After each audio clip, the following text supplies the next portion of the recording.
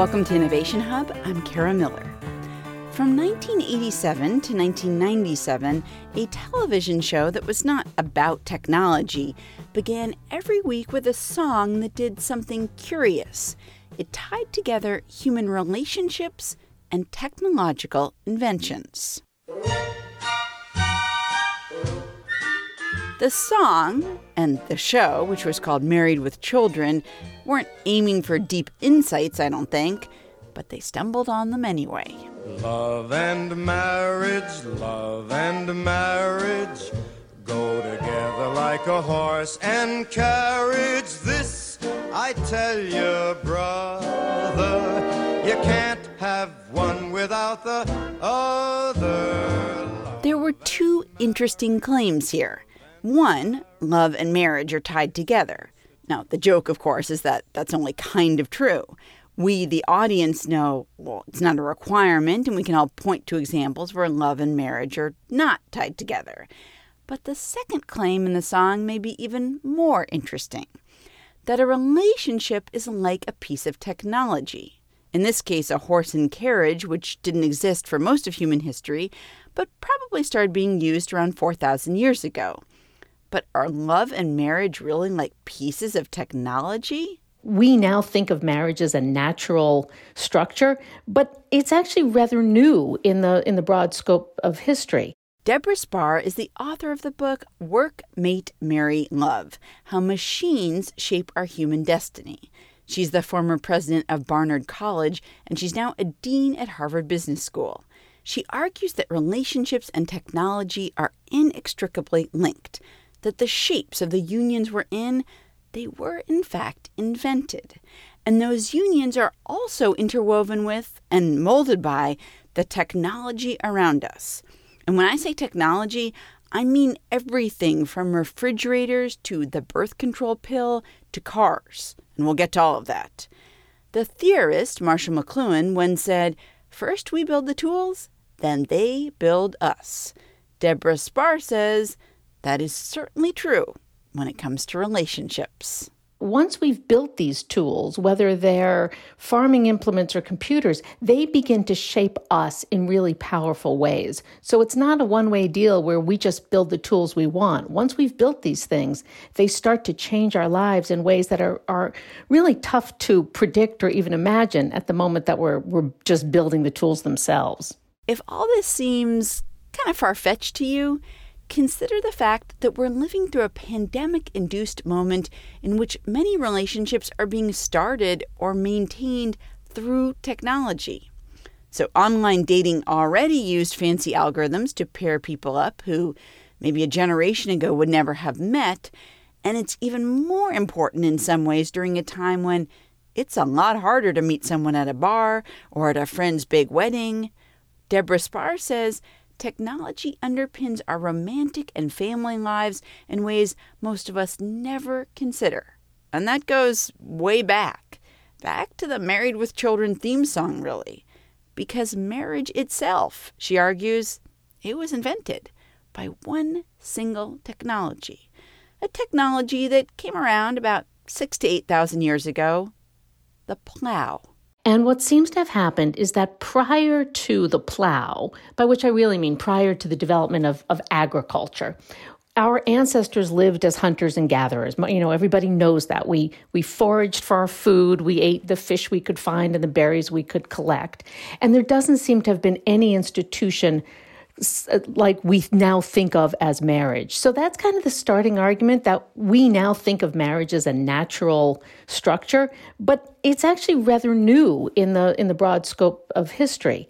But once agriculture came around, people needed things, they needed property, they needed to protect their property, and crucially, they needed labor. And the only way that you could get labor in 6000 BC was either by stealing other people, which is why, tragically, slavery also emerges at this moment in time, or by producing more labor. And you need women to produce the labor, to produce the children. And so what happened in society after society was, as women's reproductive power became so valuable, men started to control that power.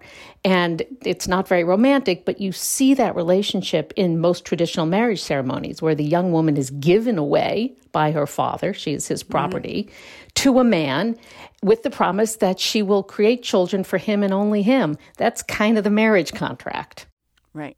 And sometimes it's even more explicit than that, because if you're talking about like a dowry or a bride price or something, she's literally given in exchange for something, right? Just like you would if you were buying anything. A sheep or a goat. And, Right. even more tragically, in most of these societies, if the woman did not produce children, because that was what she was bringing to the bargain, she could be divorced or killed. Because that was her value. Her value was her reproductive abilities.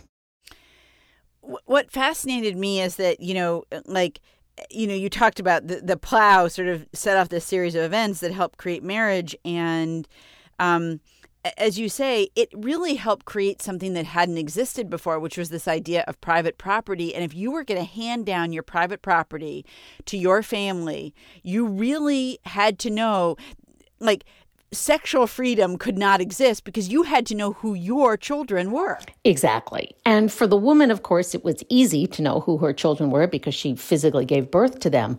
But this was way before the era of paternity tests. So there was no way to know whose children belonged to a man unless he could guarantee that the woman to whom he was married had had sex only with him. And so again, you see the creation of this cult of virginity and of fidelity. So the woman is pledging that she will never have sex with anyone else again because that's the only way for her husband to know that the children she produces are his. Again, not very romantic, but that is what the marriage contract is about. And you were saying marriage as an institution does not seem to have existed before we had this technological revolution of agriculture. That is what most of the anthropologists seem to presume. Again, we can't prove it, but it seems like, people paired up to have children. They may have taken care of the children together. But children were largely raised by the tribe. People moved in bands of 20 or 30, and that was the central unit of society, not this kind of tightly bound contractual union between one man and one woman forever, which is what traditional marriage is really about. So, once people started getting married, there was obviously a lot written about monogamy and about love and like this one special feeling that surrounded this individual couple. Now, I think people think those are connected to the soul, to the heart. But do you think, well, I don't know, maybe these beliefs that we have are really inventions that flow from technology? Sort of yes and no. I think even after having done all this research, I still am a firm believer in love. I think that is hardwired. I think we love our children. We love other human beings. We love our parents. I don't think that changes as a result of technology. What happens, though, is that we change our social structures and the role that love plays within our social structures. So marriage, even though marriage as an institution goes back to the agricultural revolution, love was not part of the bargain of marriage. Marriage was something that was done. It was very transactional. It was about property rights for wealthier people. It was about passing on lineage. But love was not part of the bargain. And you first start to hear about love kind of in the Middle Ages, and it's not necessarily marital love. The whole idea of courtly love was usually extramarital affairs. Right, the idea that we marry people we love is really a very recent belief, and it comes roughly around the Industrial Revolution when we get this sort of adoration of the happy couple, the idea that people fall in love, get married, and stay together forever. That idea is really only a couple of hundred years old. Okay, so let's talk about the Industrial Revolution a little bit. So now we're moving kind of from roughly 10-ish thousand years ago from the Agricultural Revolution to just a few hundred years ago to the Industrial Revolution. You look at this notion of how that revolution, how a new set of technologies changed relationships, families, who we love, who we marry. And interestingly, you turn to the work of Marx and Engels, who people think of as related to communism. What did they see about what was happening in this transition with the Industrial Revolution that you that really struck you? Yeah, so I went back and read a lot of Marx and Engels while I was doing this work. And, I want to be quick to point out, I teach at Harvard Business School. I'm hardly a communist, and I disagree fundamentally with communism as a solution to anything. However, in terms of understanding the relationship between technology and society, Marx and Engels are really quite brilliant. They, of course, were writing during the Industrial Revolution, and like most people writing at that time, they were trying to explain it. They were really preoccupied with seeing how this technological shock was going to change economic relationships. What they focused on class relationships. But they also, in some small ways, looked at how technology was reshaping the family. So I picked up from that work and, if you will, sort of riffed on it. But what you see during this period is that once we get the factory economy, which of course was a result of steam engines and the whole creation of machinery, you get something which had never really happened before in human history, which is that rather than earning their living, their livelihood at home, mostly from subsistence farming, people started to go out of the home to work. And in the early days of the revolution, it was actually mostly women and children who left the home. The husband stayed home and did the farming, and the women and the children went to the new factories, the textile mills. But as the revolution proceeded, and particularly as fewer and fewer people were needed to do the agricultural work, men started displacing women in the factories. And by the end of the 19th century, the norm in most of the industrialized world was that men were the wage earners. And that's a huge shift. And again, we take that as being the norm now, that men are the breadwinners and women stay home and take care of the children in the household. But that's a really new convention. And it comes as a direct result of this factory economy that Marx and Engels and others of that era were first starting to understand. You talked about how in the Industrial Revolution, or at some point, the notion of loving the person that you were married to, which was not always two things that were coupled together, love and marriage, those did come together.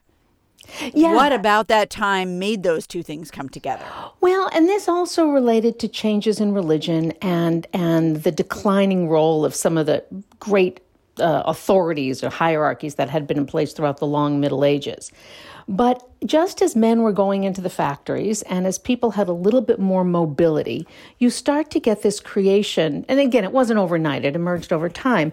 This idea that the family was a crucial structure, and that what defined the family, again, was this husband going off to work, the man going off to work, and the woman who stayed at home and loved both her husband and critically her children. You don't get a lot of early literature about even, mother-child love, although I'm sure that was always there. But this idea that the woman's role is to be the nurturer, what some people refer to as the domestic goddess, to love her husband, love her children, and take care of them. And again, I think these are all great values, but what I'm trying to argue is that they were values that were really underscored as a result of particular social changes. Do you think, we'll talk a little bit about the more modern era in a second, but do you think when people started to marry, when people started to be in these much more sort of binding monogamous relationships, do you think they thought of their changing lot in life as being connected to technology? No. Like things like the plow and the power loom, let's say. No, well, certainly not for the plow, because these changes took place over hundreds, if not thousands of years. So nobody really saw the plow coming. It changed so slowly. With the Industrial Revolution, that's why I find this period so fascinating. That's the first time that people see change in their own lives. So there are people who never knew what a railroad was, and all of a sudden it happens. People who lived on a farm and moved to a factory. So the whole idea of the future really doesn't even occur until the Industrial Revolution. And then if you fast forward to where we are now, of course, we're seeing technology unfold yearly.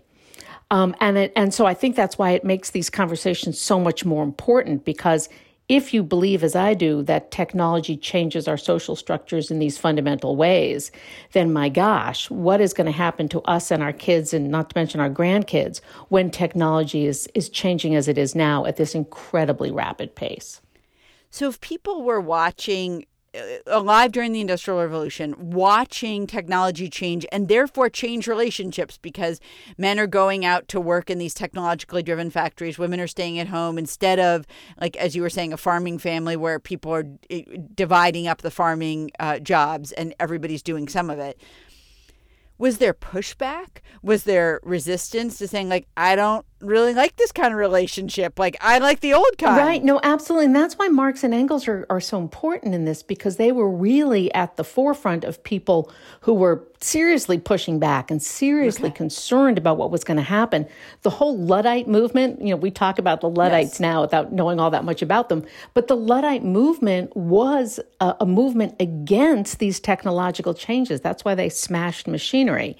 And that's why, as well, you got these social movements that were explicitly designed to take women out of the factories and the mines, because that was seen as being way too disruptive. So again, and you get these really interesting echoes today. One of the things that I find most worrisome is that if technology continues to displace labor in factories and meat processing plants and truck drivers, all the things you hear about, we're going to see another massive loss of jobs. They're going to be mostly male jobs. And I think we're already seeing this sort of neo-Luddite movement, which is very much concerned about what happens when these jobs go away. You're listening to Innovation Hub. I'm Kara Miller. I'm talking with Deborah Spar. She's the author of the book Work, Mate, Marry, Love: How Machines Shape Our Human Destiny. We're going to take a quick break. When we come back, we'll talk more about the technologies that have changed who we marry, who we date, and the families that we build. And those technologies include cars and washing machines. It's an institute you can't disparage. Ask the local gentry, and they will say it's elementary. By the way, what you're hearing here is the same music that you heard at the beginning of the show.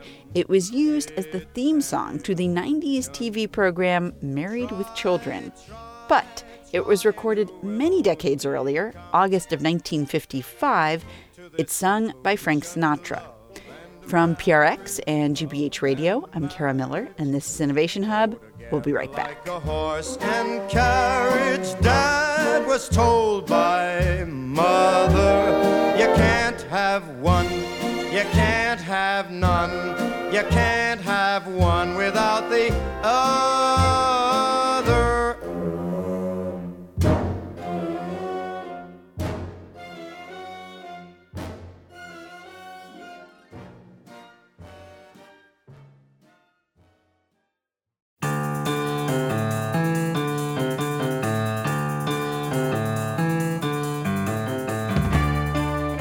Welcome back to Innovation Hub. I'm Kara Miller. One of the most important developments in the history of relationships happened just about 100 years ago. And it didn't concern wedding rings or vows or white dresses or anything like that. Instead, it was the widespread popularization and at-home adoption of an invention that, at first blush, doesn't seem terribly romantic. It sounds even silly to say, right? Deborah Spar is the author of the book Work, Mate, Marry, Love: How Machines Shape Our Human Destiny. Yeah, so I'm a big fan of the refrigerator as a massive technology for women's emancipation. Spar is the former president of Barnard College. She now teaches at Harvard Business School. And yes, she argues refrigerators changed relationships. Indeed, our relationships, though we may not realize it, are the product of one earth-shattering technology after another, like plows, which powered the agricultural revolution and helped invent marriage, so that farmland could be maintained and passed down through the generations. Or like steam engines, which powered the Industrial Revolution and helped invent the modern family by pulling people towards factories and away from farms. They move to cities, they live in smaller dwellings, and you move away from the extended family structure of having the aunts and the cousins and the mothers-in-laws all nearby. And people have their own dwellings, and that's really when we get the creation of the nuclear family as we've come to sort of lionize it. Then, about a century ago, an invention that had existed for a while, since the middle of the 1800s, it was adapted for home use. Ultimately, it would help free up more women to join the workforce, reshaping families and their options. Though as the invention gained in popularity through the 1920s and 30s, especially after World War II, emancipation and a change in the family structure didn't exactly seem like the contribution it was going to make. Let's start with the most ingenious door in any refrigerator. It has special places for bottles, spreadable butter, cheeses, even leftovers, and a big picture window hydrator for fruits and vegetables.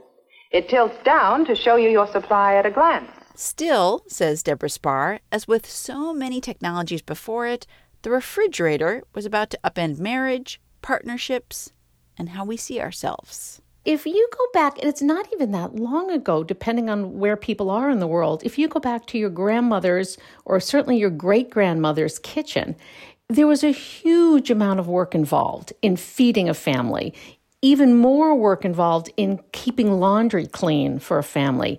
It took women 40, 50, 60 hours a week to do all the housework that was required. Right. This was going to the market every day, canning, preserving. These things were exhausting.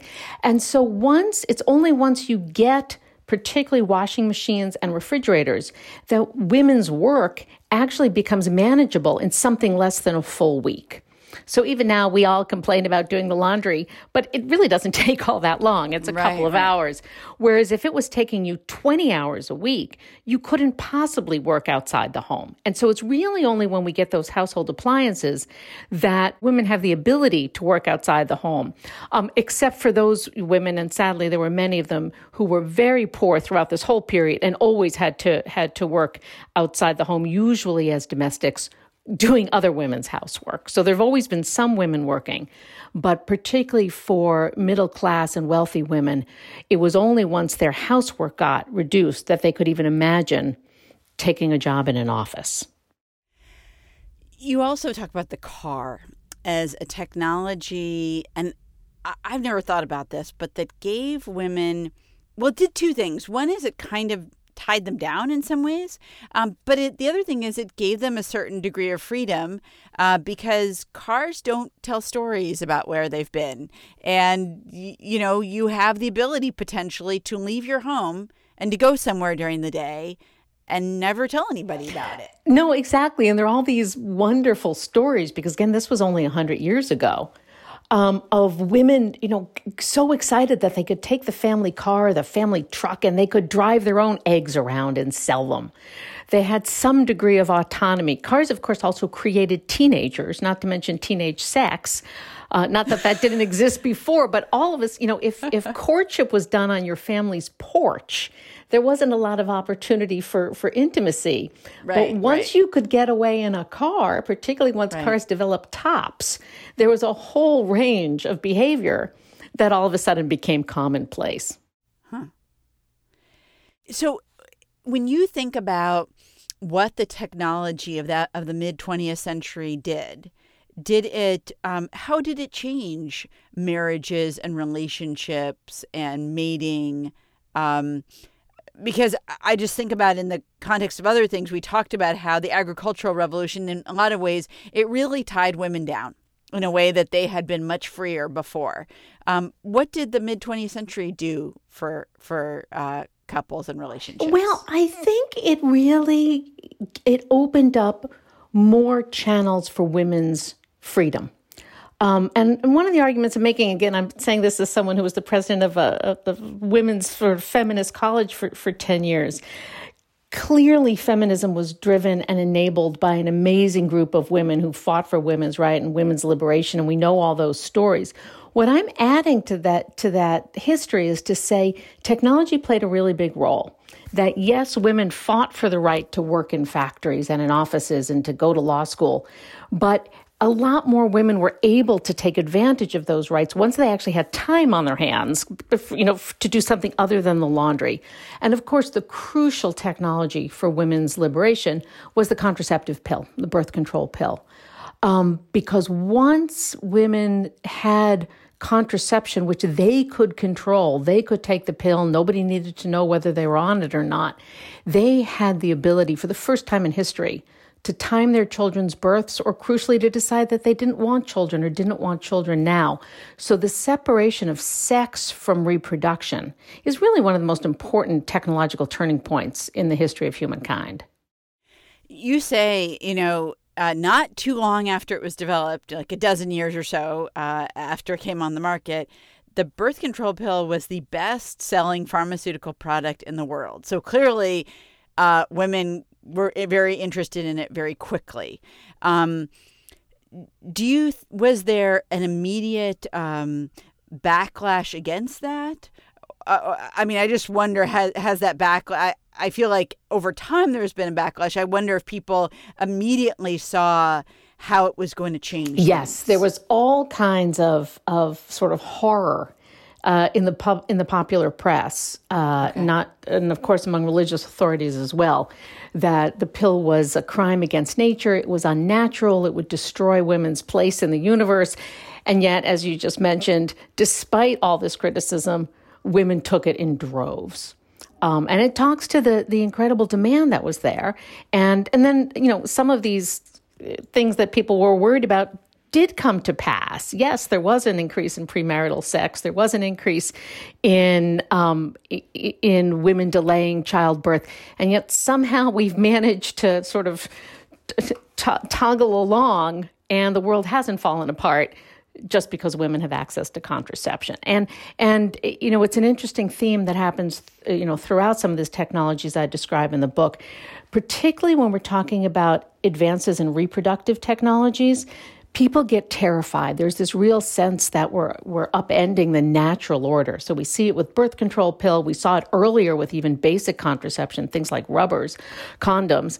And now we're seeing it with assisted reproduction, things like IVF and newer ways of assisted conception. And yet we always, or nearly always, see the same pattern. There's this sort of panic, this horror, and yet people are so desperate to use these technologies that very quickly we normalize for them. And nobody, or very few people, I should say, really worries anymore about the use of in vitro fertilization. It's seen as something that many, many people have to rely upon. And yet when that first was discovered or developed, we had the same sort of horror sweeping across the public media with these horrible pictures of, little babies smushed into test tubes. And yet now it's completely normal. You've written that you see your own life as the product of technology, like everything you do and are. In what way does that play out? How do you see that? Well, and it was an interesting sort of reckoning for me to even sort of write those sentences, because as anyone who knows me well would say, I'm not a particularly technologically proficient person. And yet, when I just look at my life, there's no way I could have had the life I have with 3 children and a working husband and a career that I care deeply about if I didn't have a laundry machine at home, if I hadn't had access to contraception, which enabled me to time my children's births, if I hadn't had a car so I could go to work every morning. So I am, just like everybody else in the world, I am a creation of the technology that existed during my lifetime. So my life is fundamentally different than my grandmother's lives were. Right. And I don't think that's because I'm fundamentally a different person. It's just I lived in a different moment of history.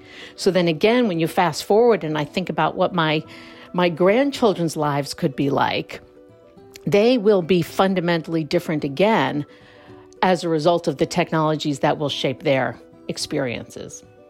So we'll hold it there for a second. When we come back for the final few minutes of our discussion, a look at that future and how relationships may change because of all sorts of things, including the increasing automation of traditionally male jobs. We'd love to know, how has technology reshaped your life and your relationships? Were there inventions that just changed the game for you? You can tell us your story by sending us an email. We're at innovationhub@wgbh.org.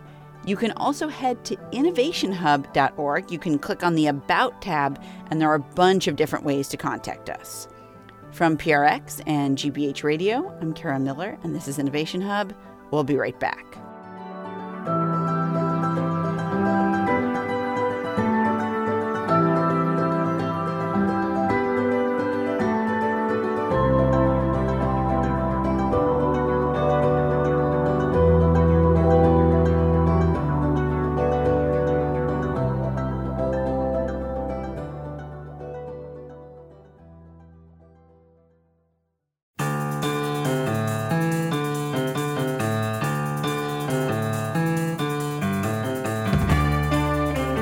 Welcome back to Innovation Hub. I'm Kara Miller. One of the things about technologies is you never quite know how they're going to be used. So Steve Jobs, for example, when he unveiled the iPhone in 2007, he could not have imagined what the iPhone, and actually what smartphones more generally, have become. It's got a 3.5-inch screen on it. It's really big. And it's the highest resolution screen we've ever shipped. It's 160 pixels per inch. Highest we've ever shipped. It's gorgeous. And on the front, there's only one button down there. We call it the home button. It takes you home from wherever you are. And that's it. Jobs thought he was unveiling a sleek new phone. And the nice thing was, it could play music. It seems unlikely he could have envisioned phones that were overrun by everything from Twitter to Angry Birds, and really that demand our constant attention. But once you create something and you release it into the world, you just never know.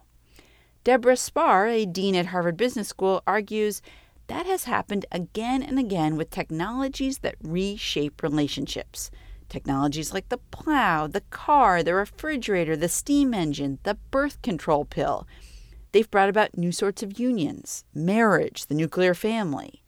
Spar is the author of Work, Mate, Marry, Love, How Machines Shape Our Human Destiny.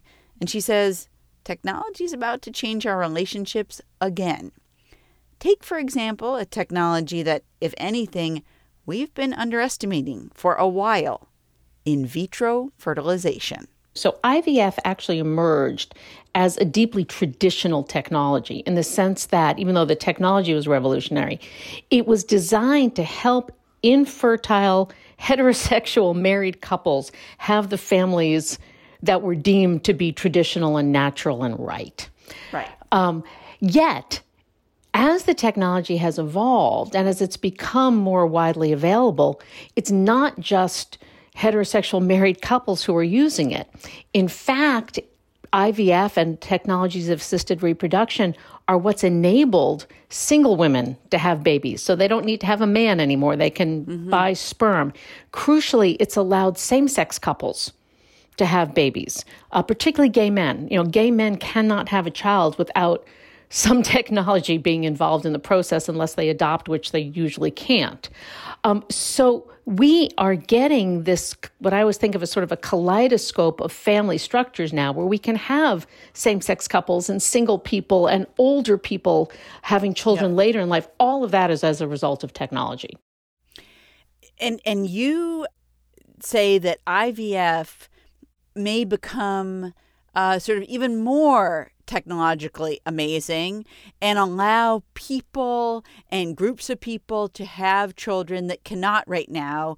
Can you kind of look in the future? What is down the line potentially when it comes to IVF? Sure. Well, some of the stuff we already have. So there's a technology called PGD, pre-implantation genetic diagnosis, or pre-implantation genetic testing. And using that technology, people can go through IVF, and then when the embryos are at the very earliest stages, they can analyze them in a clinic and see which embryos are going to carry which genetic characteristics. Now, we can't screen for everything now, but already people are using this to produce healthier children, to produce children who don't have cystic fibrosis or Tay-Sachs or some other disease for which we know there's a specific genetic mutation. Over time, people will be able to screen for more and more things. Now, this always raises the fear of designer babies, which I do think is a real fear. I think people already screen for gender, right? Can't you choose sometimes if you, yeah? Absolutely. People screen for gender all the time. Especially if they're already going through the process. So we have the ability now to select our children in ways that were never conceivable before. And if you look further into the future, and this technology is not yet possible, but there's another round of this, which people are calling IVG, in vitro gametogenesis, which will enable people to create egg or sperm cells from their own stem cells. And that, if it comes to pass, and I want to be careful in saying it's not yet feasible, but if it comes to pass, then two men could create a child who is genetically theirs without having to introduce a woman in the mix. And then we create very different kinds of family structures. Yeah. So, I mean, I'm sure with every technology that has come along that has changed, sort of family structures, people have been concerned. So maybe I'm too concerned because this is just the technology of my own moment. But should we be concerned that family structures are changing so much? Or should we just take this as, look, this is what happens and it's always happened? So I'm somewhere in the middle between those two. I think looking at all these technologies over such a long period of time, I'm really convinced that once we create a technology, we don't put the proverbial genie back in the bottle. I think reproductive technologies are going to advance faster and faster. I think technologies for online dating and meeting are going to advance faster and faster. I don't think we can reverse them. What I think we can do, and this is sort of the plea in the book, is to start to imagine where these technologies are going to go and then put guidelines around them. I mean, to give a super simple analogy, when cars were first created, there were no speed limits. There were very few roads. There were no stoplights. And after enough accidents and chaos, people decided, we can have a speed limit. We can legislate. We can regulate. I think we need the equivalent of, if you will, speed limits. And we look at technologies of assisted reproduction and say, what are the bad things that can happen and how do we stop the bad things? So, for example, we shouldn't allow anyone to transplant 8 embryos into a single woman's uterus, yet that happens. If we look at social media, less sexy, but I think we're already seeing it play out. In retrospect, we should have put more guidelines around social media. We should have decided 20 years ago how we wanted to think about hate speech. We should have decided 20 years ago that maybe we wanted to have more protections for privacy. If we just let technologies evolve on their own, bad things are going to happen along with the good things. But we have the ability to stop that, not to put the technology back in the bottle, but to guide it so that we get the benefits without leaving ourselves open to all of these risks. Whose responsibility is it to put in those guidelines to say, maybe you shouldn't put 8 embryos in a woman, or maybe having 3 or 4 people be the parent of this child, even if you can do it in a dish in a lab, maybe that's not the way to go. That's too confusing. Like, who is the we who says, okay, we've got to restrict things more? Well, this is the role of government. And clearly at the moment, given the mess in our governance structures, it's a scary proposition to imagine government regulating all these things. But that's why we have governments. Governments are the ones who put speed limits in place, whether it's a local government or a national government. And if you look at other countries, particularly in the reproductive space, there are many countries that have, in fact, put very sensible guidelines in place. How many embryos you can transfer, how old a woman can be and make use of these technologies, and crucially, who pays for them. Because one of my other short-term fears is that virtually all of the technologies I'm talking about in the book are going to exacerbate inequality. Rich people will get access to them and poor people won't.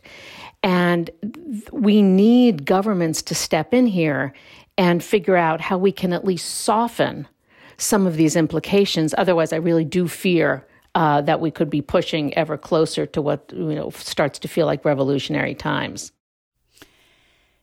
We've talked about technologies that both prevented pregnancy, so contraception, and helped pregnancies happen that maybe otherwise couldn't have, so like IVF.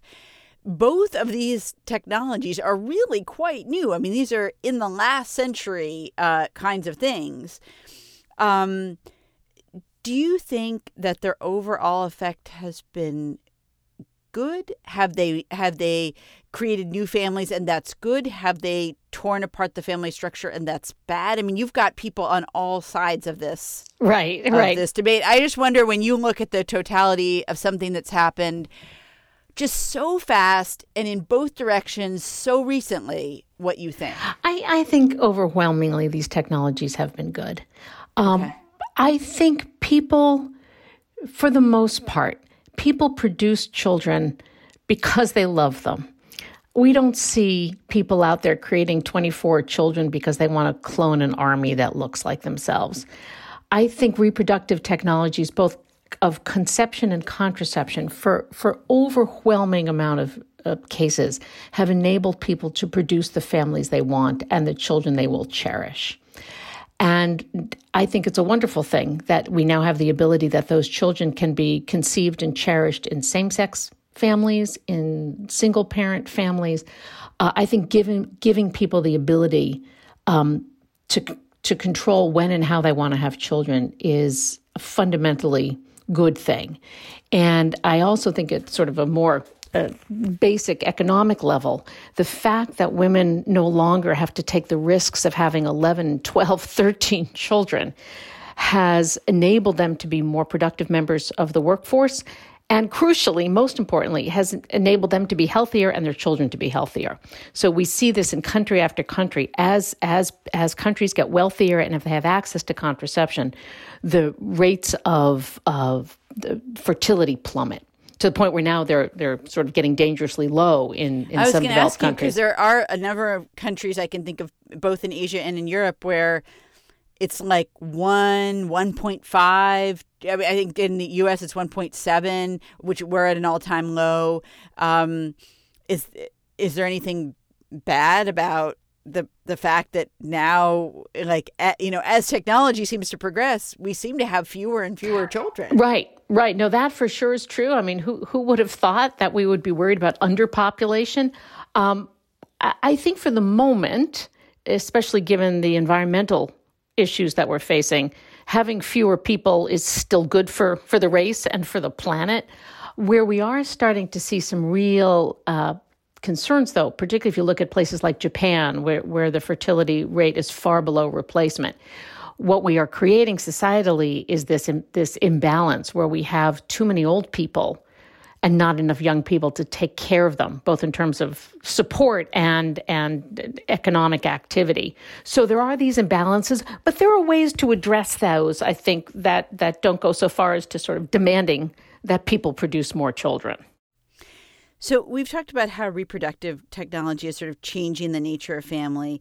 One of the big themes of your book is that the work people do, be it like in the fields or in the factory, that changes whether they, let's say, see a need to get married or see a need to partner up with just one person or have a stay-at-home spouse or whatever. Do you have a sense of how work is changing in a way that will change our families and our relationships? Yeah. Well, there's a bunch of things going on simultaneously. But I think one of the most important ones is that a lot of the jobs that have traditionally been held by working class men, things like factory workers, truck drivers, bus drivers, those jobs are being automated and displaced far faster than the jobs that have traditionally been held by women. Teachers, healthcare workers. I worry about that. I worry about that both in terms of how it's going to shake up the family structure. We still live culturally in a world that expects the men to be the breadwinner. So what happens inside any individual family's dynamic when suddenly it's the wife who's bringing home the paycheck and the man who's at home? But I worry even more at a societal level, because we know from history that having large numbers of unemployed, angry men is not a good thing. We really need kind of a reconceiving of men's identities, similar to what we saw with women and feminism. So for most women today, there's kind of a whole range of identities that are out there. You can be a stay-at-home mom, and that's still a good thing to be. You can be a working mom. You can be a woman who works without children. There's a whole range of identities. But for men, we still kind of define them by their jobs. And I think we fundamentally need to fix that, because if men are defined by their jobs and their jobs are going away, what happens to men? So finally, let's go back to the quote that you had at the beginning of your book, which is, first we build the tools and then they build us. After you looked at how the tools build us, did it worry you that machines were so much in control of the things that I think many people think they are in control of? It all worries me, right? We're living through a fraught moment.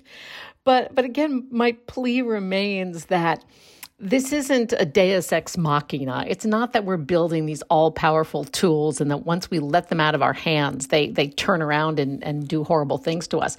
We build the tools, and we have the power, the innate power, to guide how we want them to be used.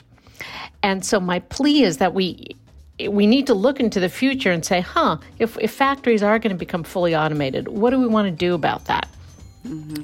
If we're going to have more and more complicated technology put into our own bodies, how do we want to regulate that? Do we want to allow everyone to have access to everything, or do we want to put some guidelines around it? So I would urge us to embrace the future, because we kind of have no choice. It's coming our way. But as we embrace it, we should be thinking about how we want it to operate and try and build those guidelines in before it's too late. Deborah Spar is the author of Work, Mate, Marry, Love, How Machines Shape Our Human Destiny. She's a professor at Harvard Business School and the former president of Barnard College. Deborah, thanks for being here. My pleasure. Thank you so much.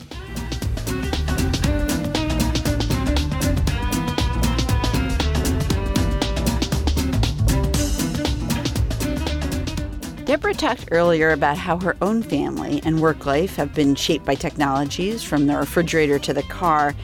If you want to share your story of how tech has enabled or changed your family, maybe in unexpected ways, you can email us, innovationhub@wgbh.org. You can also head to the About tab of our website to contact us. That's innovationhub.org.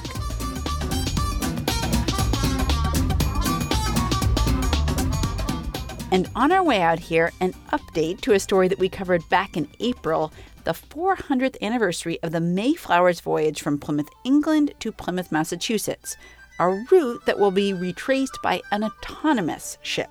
I don't think people today, myself included, really understand how hard it was to do what they did.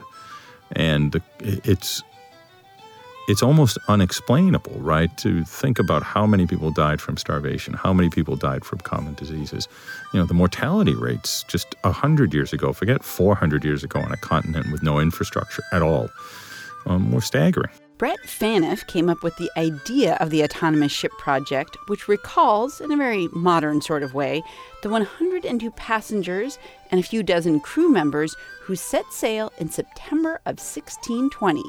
Mostly Protestants who'd been at odds with the English king, had lived in exile, and feared further crackdowns. Phaneuf said the mindset of those on board was hard to wrap his head around. You would be so driven or so compelled to want to live a better life that you would get on a rickety boat that leaked and in the winter sail across the North Atlantic against the prevailing current to get to the wrong place, and it's freezing cold, right, with very little to eat, and try to scratch out a life there and stick with it. Well, the autonomous ship did indeed launch on September 16th in Plymouth, England, christened by the U.S. ambassador to the United Kingdom. But due to the pandemic, the commemorative voyage is now scheduled for April of 2021, 4.5 years after the first voyage. Thanks to the people who helped put together this show: senior producer Elizabeth Ross, producer Mark Solinger, associate producer Sarah Leeson, and engineer David Goodman. We also had production help from Caitlin Falds. From PRX and GBH, I'm Kara Miller, and this is Innovation Hub.